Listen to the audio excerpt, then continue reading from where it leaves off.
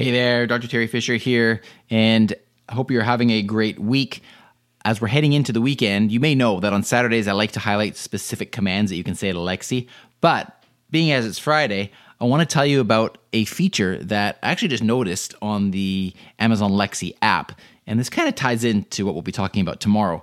But if you click on the menu icon, you will see that there is a menu option called Things to Try. And when you click on that, there are so many different commands that you can try. And these are broken down into categories. So the categories are what's new, communication, entertainment, fun with I almost said the A word. Lexi, you know who I'm talking about.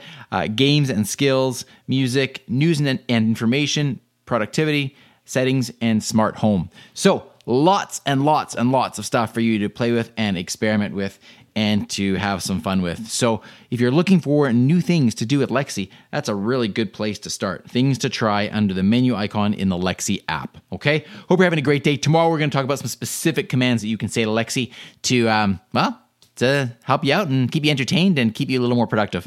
Have a great Friday. Talk to you tomorrow. Briefcast.fm